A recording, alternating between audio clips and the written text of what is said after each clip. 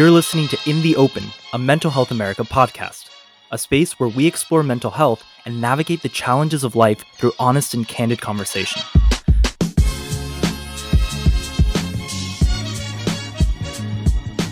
Hi, everybody. Welcome back to In the Open. It's Teresa.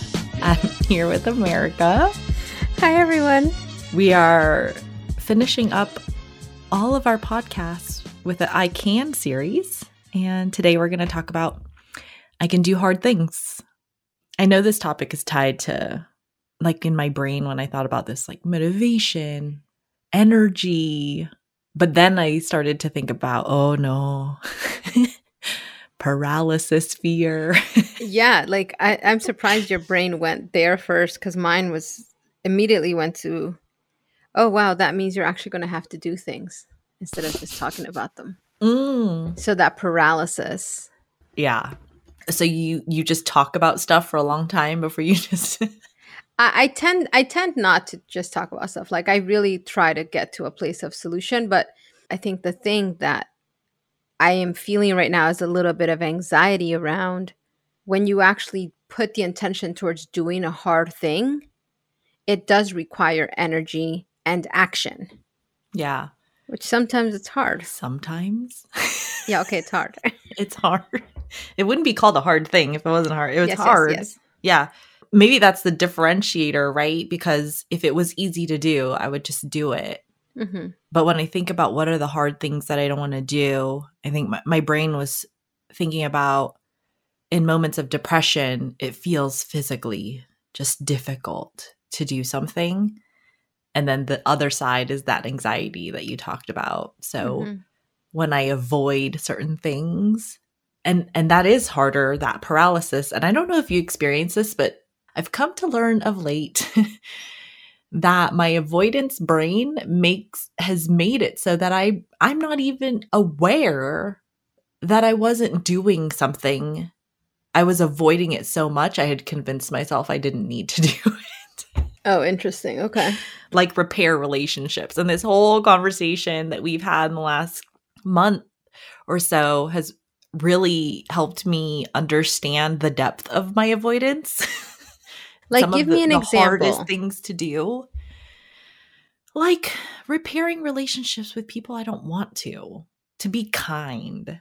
Like last week we talked about forgiveness. And what if I don't want to forgive people? What if I want to stay in a place where it's easier to be mean? I can understand that. Not about being mean, about wanting to stay in a place of comfort, because that's what it is. I'm okay with things how they are until the moment that you're kind of brought back into the chaos of whatever emotion it is that you're trying to avoid, and you're like, oh, I was supposed to take care of this thing. Yeah. I find with the hardest things that I don't do, it's always been my willingness to hear what other people say to make the change that's the hardest for me. It comes with that initial pain of recognizing your real areas for growth is like accepting criticism and not getting defensive. So I had a situation come up recently where, and I don't know, I have to really explore this. The person was sharing how I made them feel about a certain situation, right? How my actions made them feel. And all I wanted to do was laugh, like just laugh.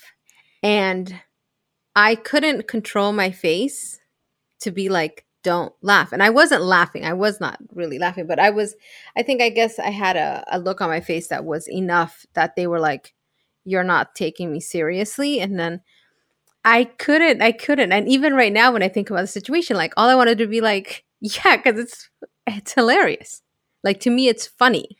And I did my best to get through that. And I apologized. And I said, I'm really not trying to not listen to you or degrade whatever it is that you're sharing. It's just, I can't help this reaction in this moment.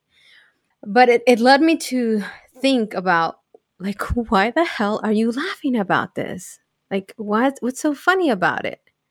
It wasn't that they were like criticizing me. They were saying, you did this thing, it hurt my feelings. And I was like, okay, I got it. I wasn't really in agreement about how they felt, which is fine. It's up to them to feel how they feel. But I think the funny side of it for me, the existed in it's like how both worlds of like one thing was said, another thing was felt, and then both of these things are like mixed together. And it was just funny as hell how two different people can interpret one situation completely different. And I don't know. That's what I'm getting at, like around the funny aspect. I don't know, dude. I'm I gonna have to call figure you this out. out because Tell me. well, I don't know because it's like, okay, I understand that you evaluated the situation, but it drew up an uncomfortable feeling. Like when you laughed, were you also uncomfortable? I wasn't uncomfortable with my feelings. I think I was uncomfortable with them believing that what I had done was wrong.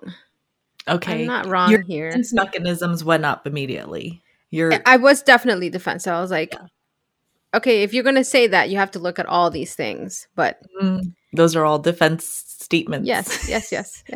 But I know what you mean, though. Like in that moment when somebody calls you out, it's really, you feel that defense mechanism rise up right away. And like we do have immediate emotional reactions, whether Yeah. it's laughter or trying to have the mental juggles, Yeah. deflector shields, So do for you think claiming that responsibility.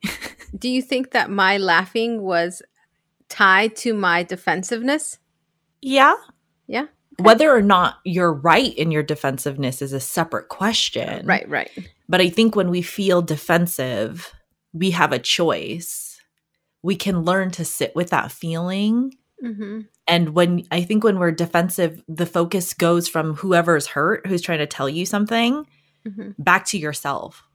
And in that moment, it's a little selfish, right? I'm going to be defensive. I'm going to make up all these reasons in my head. You've drawn away the focus from the other person who is trying to ask you to focus on their needs. Mm-hmm. And our choice is, how do I manage what I'm feeling right now to just listen and be with you when it took a lot for you to swallow whatever was happening to say you hurt me, which is very hard to do. Okay. Whether or not you're right is not the point. Yes. It's just about the aspect of being in that space and receiving what is being shared.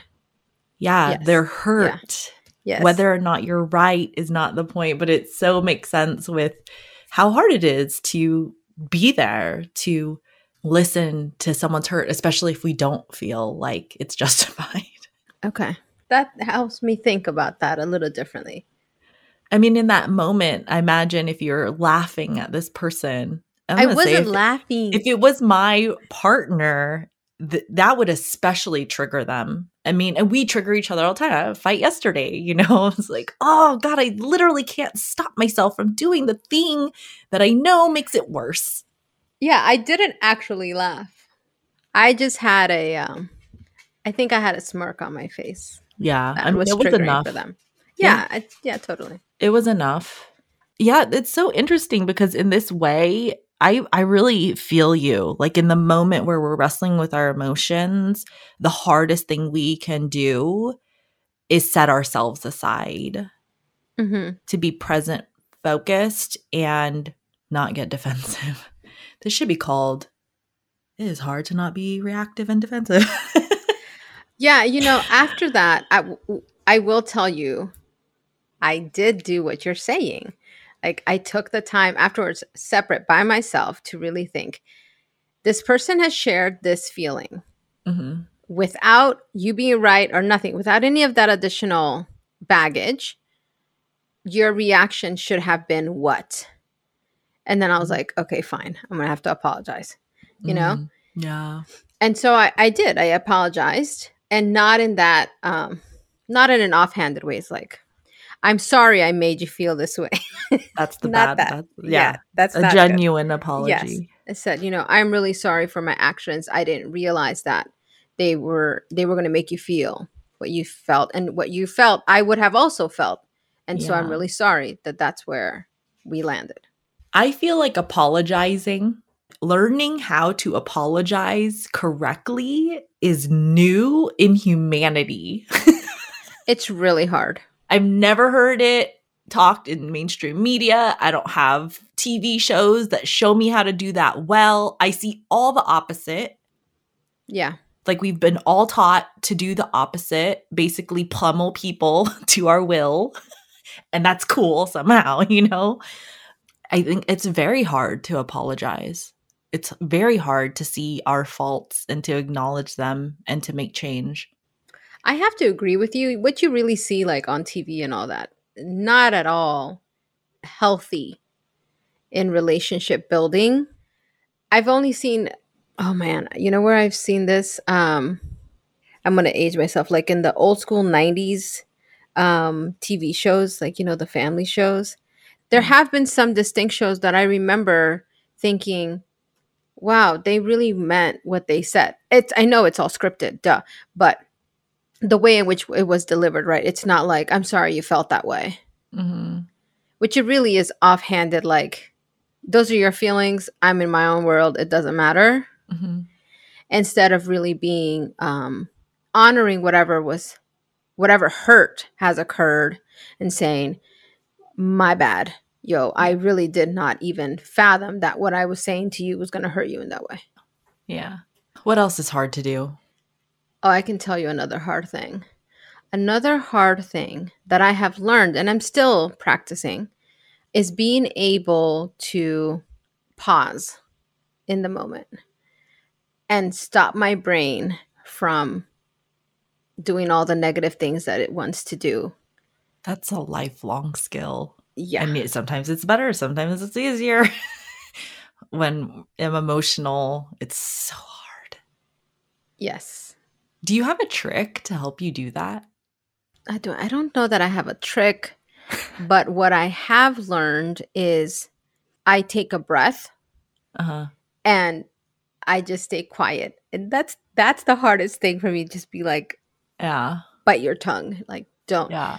But I know what's off-putting to some folks is that I may not communicate what's happening. And for like, if I were arguing with you and then I just stay quiet, they'd be like, oh, you stay quiet. And instead of me saying, let me think about my response for a moment. Yeah.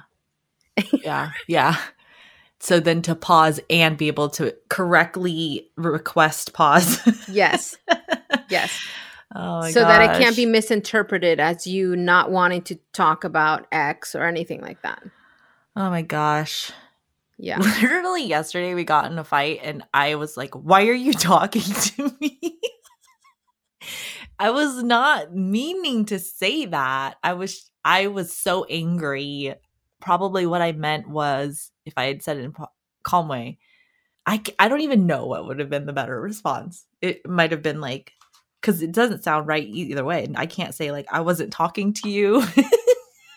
Right. I'm just trying to clarify with him, you know, like someone else, you know. I was like, why are you talking to me? I did that. Was that yesterday? I was leaving a voicemail message and I was doing a bunch of things. So in the moment, I like called this person back and I was like, let us know what you want from us. And I was like, can I delete that? Can I delete that? You know, and I couldn't. So I was like, it sounds so harsh. Yeah. I was like, okay, well, lesson learned. You can't do 75 million things and try to do this one more thing that requires time and attention. Yeah.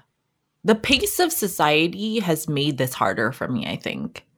There are so many ways to communicate. Phone, Slack, text, blah, blah, blah, everything. I can't keep it straight. And so my brain is always, do you feel like your brain is moving faster today than it did 10 years ago? Yes, it's pushed us to function in all these different areas in a way that we did not used to function. Yeah. And it even makes me think about how, like right now I have early preteens in my family. And a year and a half ago, they were just like babbling, blah, blah, blah, all the time. Now it's like one syllable words. Oh my gosh. Yes. No. Fine. Good. Great. Okay. Like literally. And in these moments, I also have to take pause and say to myself, they're not being disrespectful. They're not trying to, don't take this personally. This is just where they're existing in their world and in this moment, Yeah. which is also very hard to do. It goes back to that pausing thing. Like, I'm really trying my hardest to do that. I actually really love this segue into another hard thing. It's hard to let other people just be themselves. Oh, yeah, that's really hard. Like, it ties to that control aspect or what you Mhm. expect others to be, and just Mhm. accepting.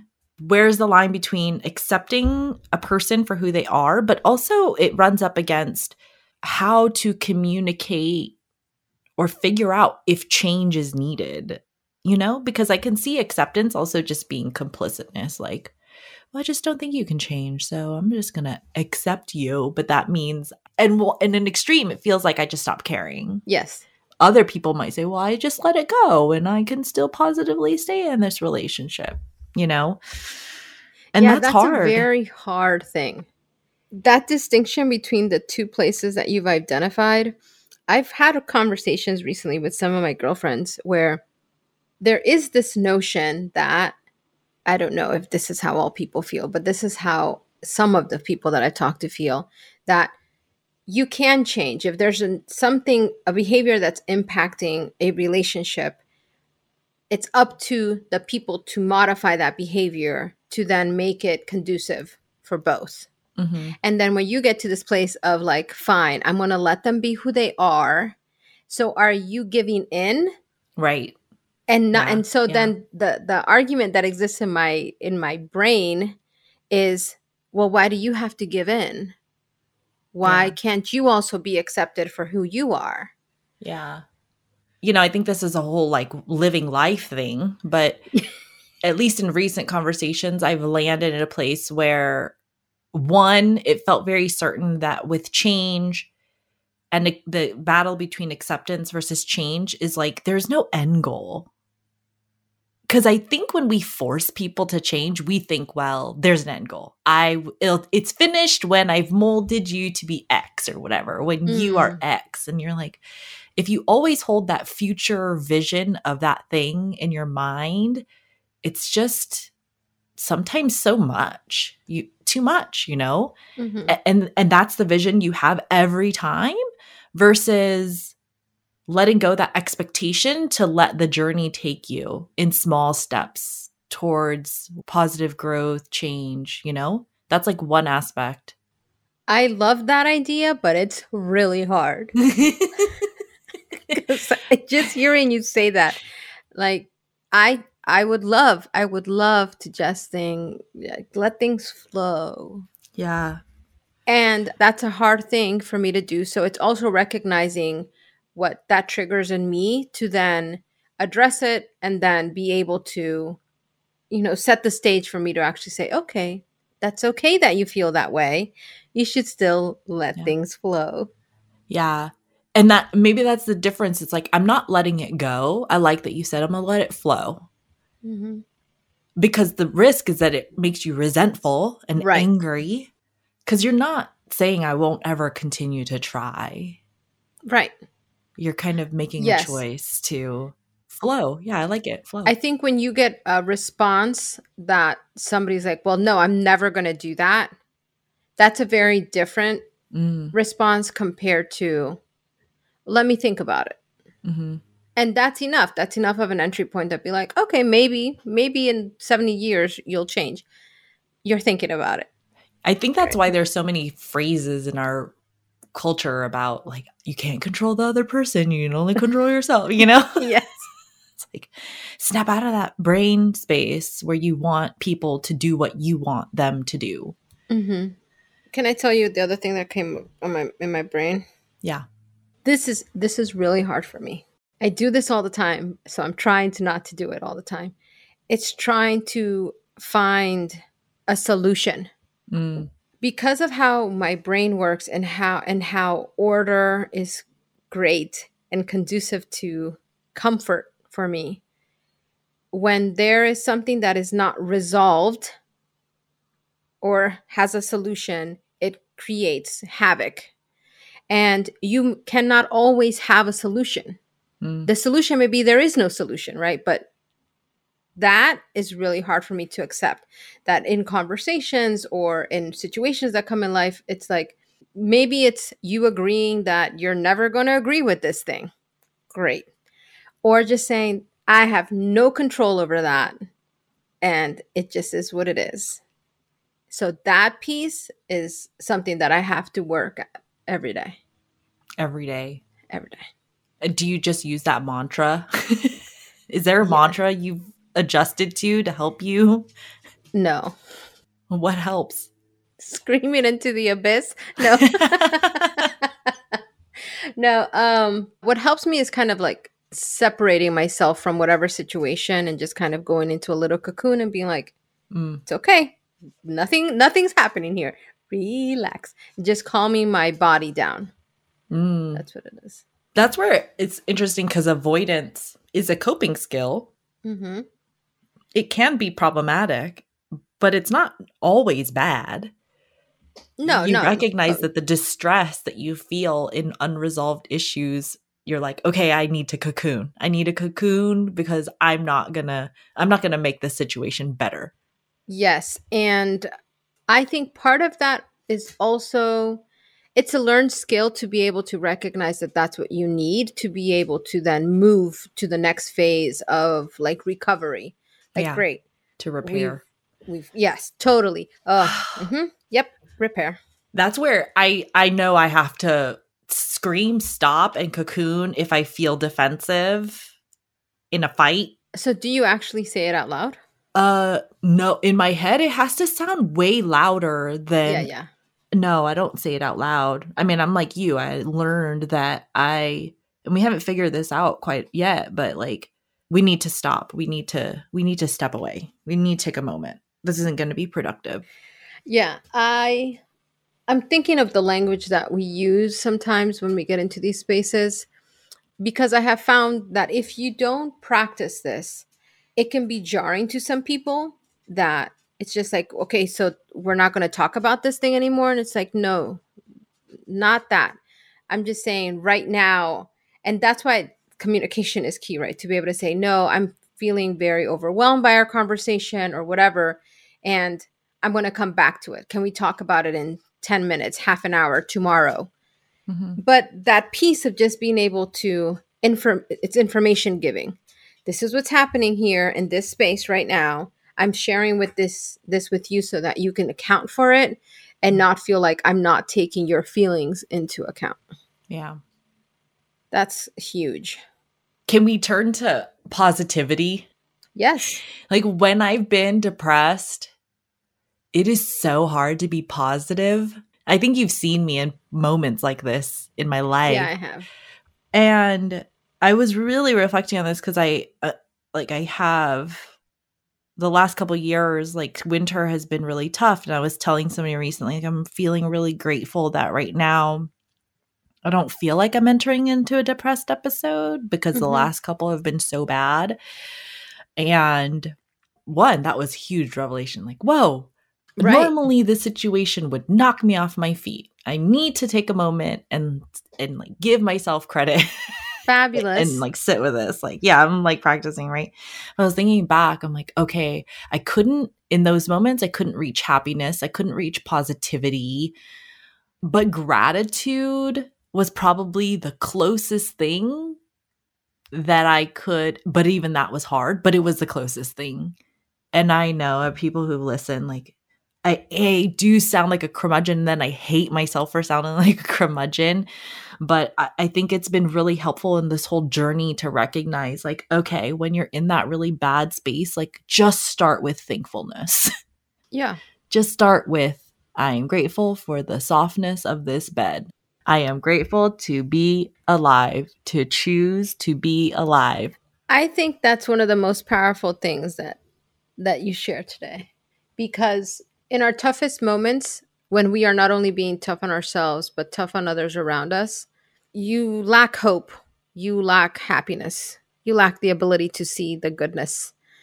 And gratefulness, though, is a feeling and that I see it like a little train, like you just add to it little by little, and then it builds, and it kind of pulls hope along with it.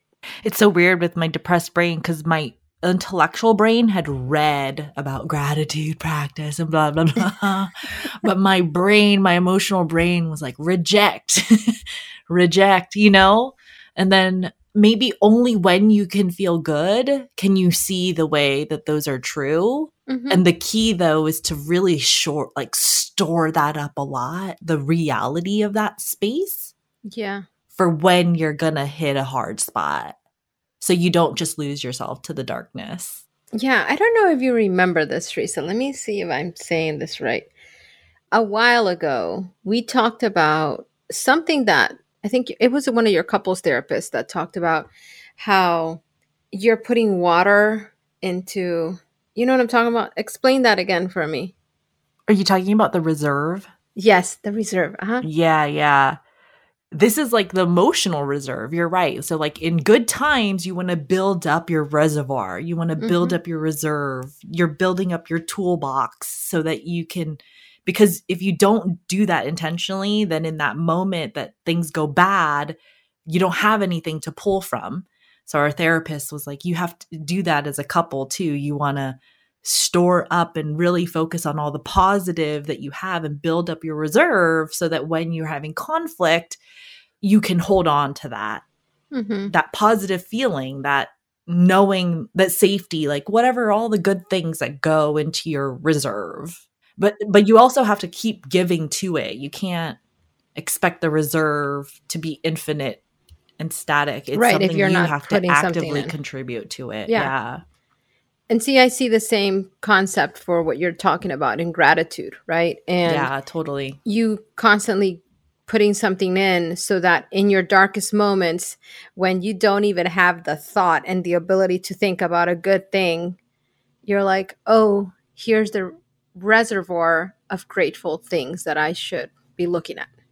Maybe that's why this year has been a little bit, I mean, there are many reasons why this year has been a little better, but yeah, no, I think I've come to be better at that practice. Then you kick yourself in the look at me, my brain, my negative brain wants to be like, why are you such a dumbass? Why didn't you figure that out earlier? It's like, stop. That's all right. Yeah. I love that for you. I also think when we think about all the things that we talked about so far, one of the hardest things is being nice to ourselves. We forget how critical we can be of ourselves. We do it all the time. We talk about it, during these sessions. But when you think about the things that you should be grateful for, there's this other aspect of being able to say, you too have value. And that piece is really important because it builds up your skills in all of these other areas. Yeah, woo. I can tell you're triggering something inside of me. My brain immediately went to don't converse. Because you're right.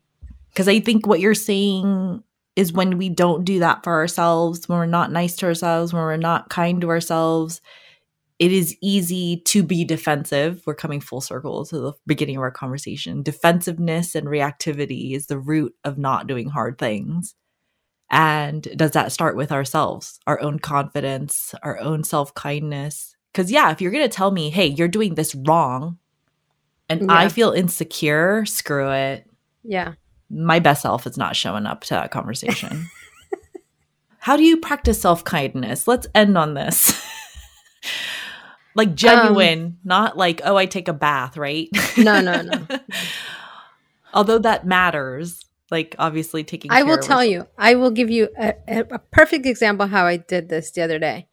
We were out and about and I went to the store and it was a super fancy store. Things were like super expensive. And I found this little stuffed mouse. It's tiny. It's like the size of my hand, which you wouldn't know what size, but my hands are small. Okay. And it wasn't super expensive. And I was going to put it back. And then something within me was like, you like it. It made you really happy. And it truly made me really happy to just have this little thing. And I bought it. Huh. I bought it and I came home and then I showed my husband. I was like, look what I bought. And I was so happy about it.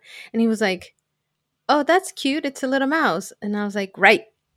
And I put it like in, I have like my vanity or whatever.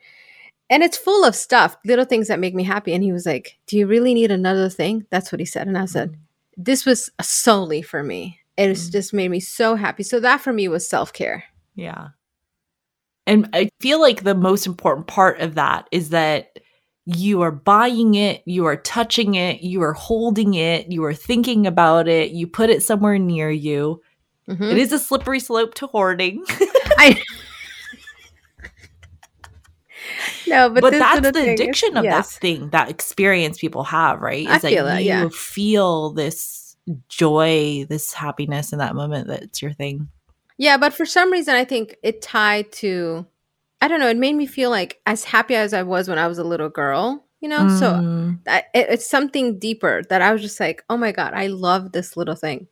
There's a whole area of psychology too where they talk about ruminating about happy memories as a coping skill, you know, and maybe that's what you're tapping into, like how strong that experience can be to tap into. Yeah. You know, happy memories that elicit these feelings of that's beautiful too. How lovely, like when you were young and just so happy and joyful about this little thing. That's so beautiful. Yeah. I love that. It's so cute. Tell me, what's yours? In that moment, I think I tell myself, they are not attacking you. You are good. Like, you are a good person. I don't know. A lot of self-talk. That's powerful. Yeah. I just have to practice not giving in to my automatic negative framing. One of the things that it's always been a struggle for you is like you calling yourself out and giving yourself gold stars. Yeah. So when you talk about just saying the internal self-talk, they're not doing anything to you, everything's fine, and you're a good person, that's like your internal gold star. Yeah, and I recognize, like, today I'm like, okay, 4 years from our journey, you know, like at least I could say you're good. You're not bad. And I think over time, I'm going to get to you're a badass, awesome person and really be able to feel that all the time. But I'm okay with where we are now, you know? Oh, that's fabulous. We have 2 more episodes left in our podcast. Yeah. And we look forward to connecting with you all next week. And we'll see where this takes us. Yeah. So keep fighting in the open, everyone.